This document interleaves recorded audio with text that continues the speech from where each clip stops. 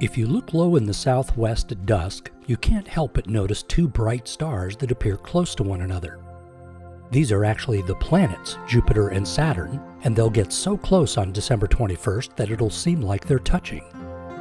This is called a conjunction, and it's the closest anyone has seen them come to each other in 800 years.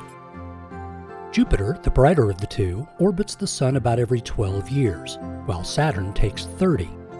That means Jupiter appears to align with Saturn every 20 years, but some of those close approaches are better than others. Early in the evening of December 21st, around 6 p.m. or so, the two planets will be separated by only 1/10 of a degree. That means they might almost seem to merge, but good eyes and seeing conditions should allow you to split the two.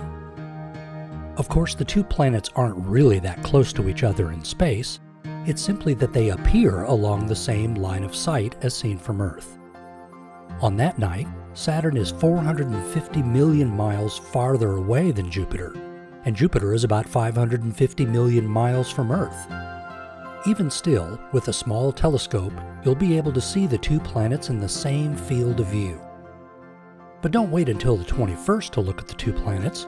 They already appear in the same field of view in binoculars, and it's fascinating to see them grow closer to one another each night.